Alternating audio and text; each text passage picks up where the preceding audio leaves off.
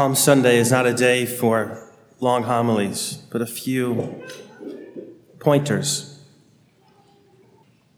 Quite a few people will be baptized on Saturday at the Easter Vigil. Be sure to keep them in your prayers. A great number of people are coming into full communion with the Catholic Church. Pray for them.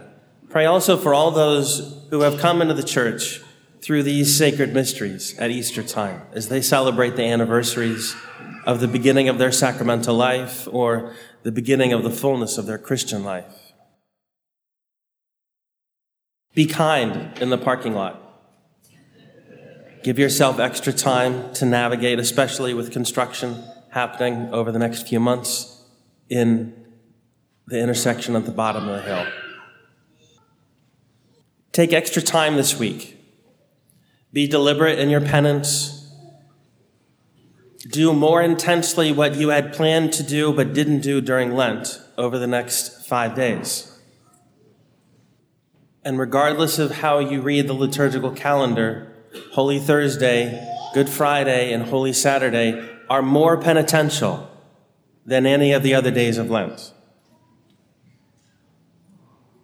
If you haven't finished your bishop's Lenten appeal, now's a great time to just make the sacrifice, feel the prick, and be done.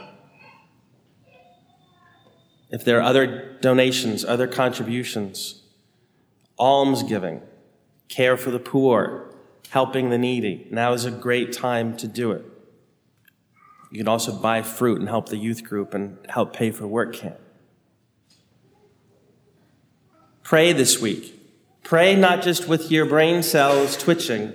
Pray with your bodies. There's a reason why we stand for the gospel. We are in the presence of Christ when the word of God is read aloud.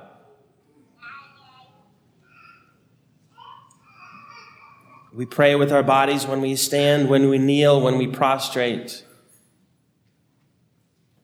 The life of grace and the promise of heaven isn't something that Jesus simply wanted us to hear about. The way of life that is in union with him and that leads to heaven isn't just something about which he wanted us to be informed. When we want someone to understand exactly what to do, when we want them to comprehend how it's supposed to be done, what do? We don't say, read these instructions carefully. We tell them, do this with me. Let's do this together. I'll do this with you. That's how Jesus came into the world, lived and died. And so as you read the Word of God, as you read the Passion narratives, as you pray through the Rosary, as you walk the stations of the cross, don't follow it as a story, but accompany Jesus who came to accompany us.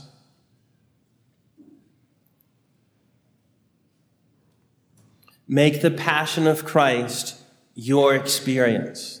The same way that the trials and the tribulations, the suffering and the deaths of those whom we love, we feel in our chest. Our love for Jesus should result in the same when we follow him in the Gospels. And so we pray, and I hope in the new missalette, it's on the back cover, the Anima Christi fittingly, as we ask him to make our interior life his own. Soul of Christ, sanctify me. Body of Christ, save me.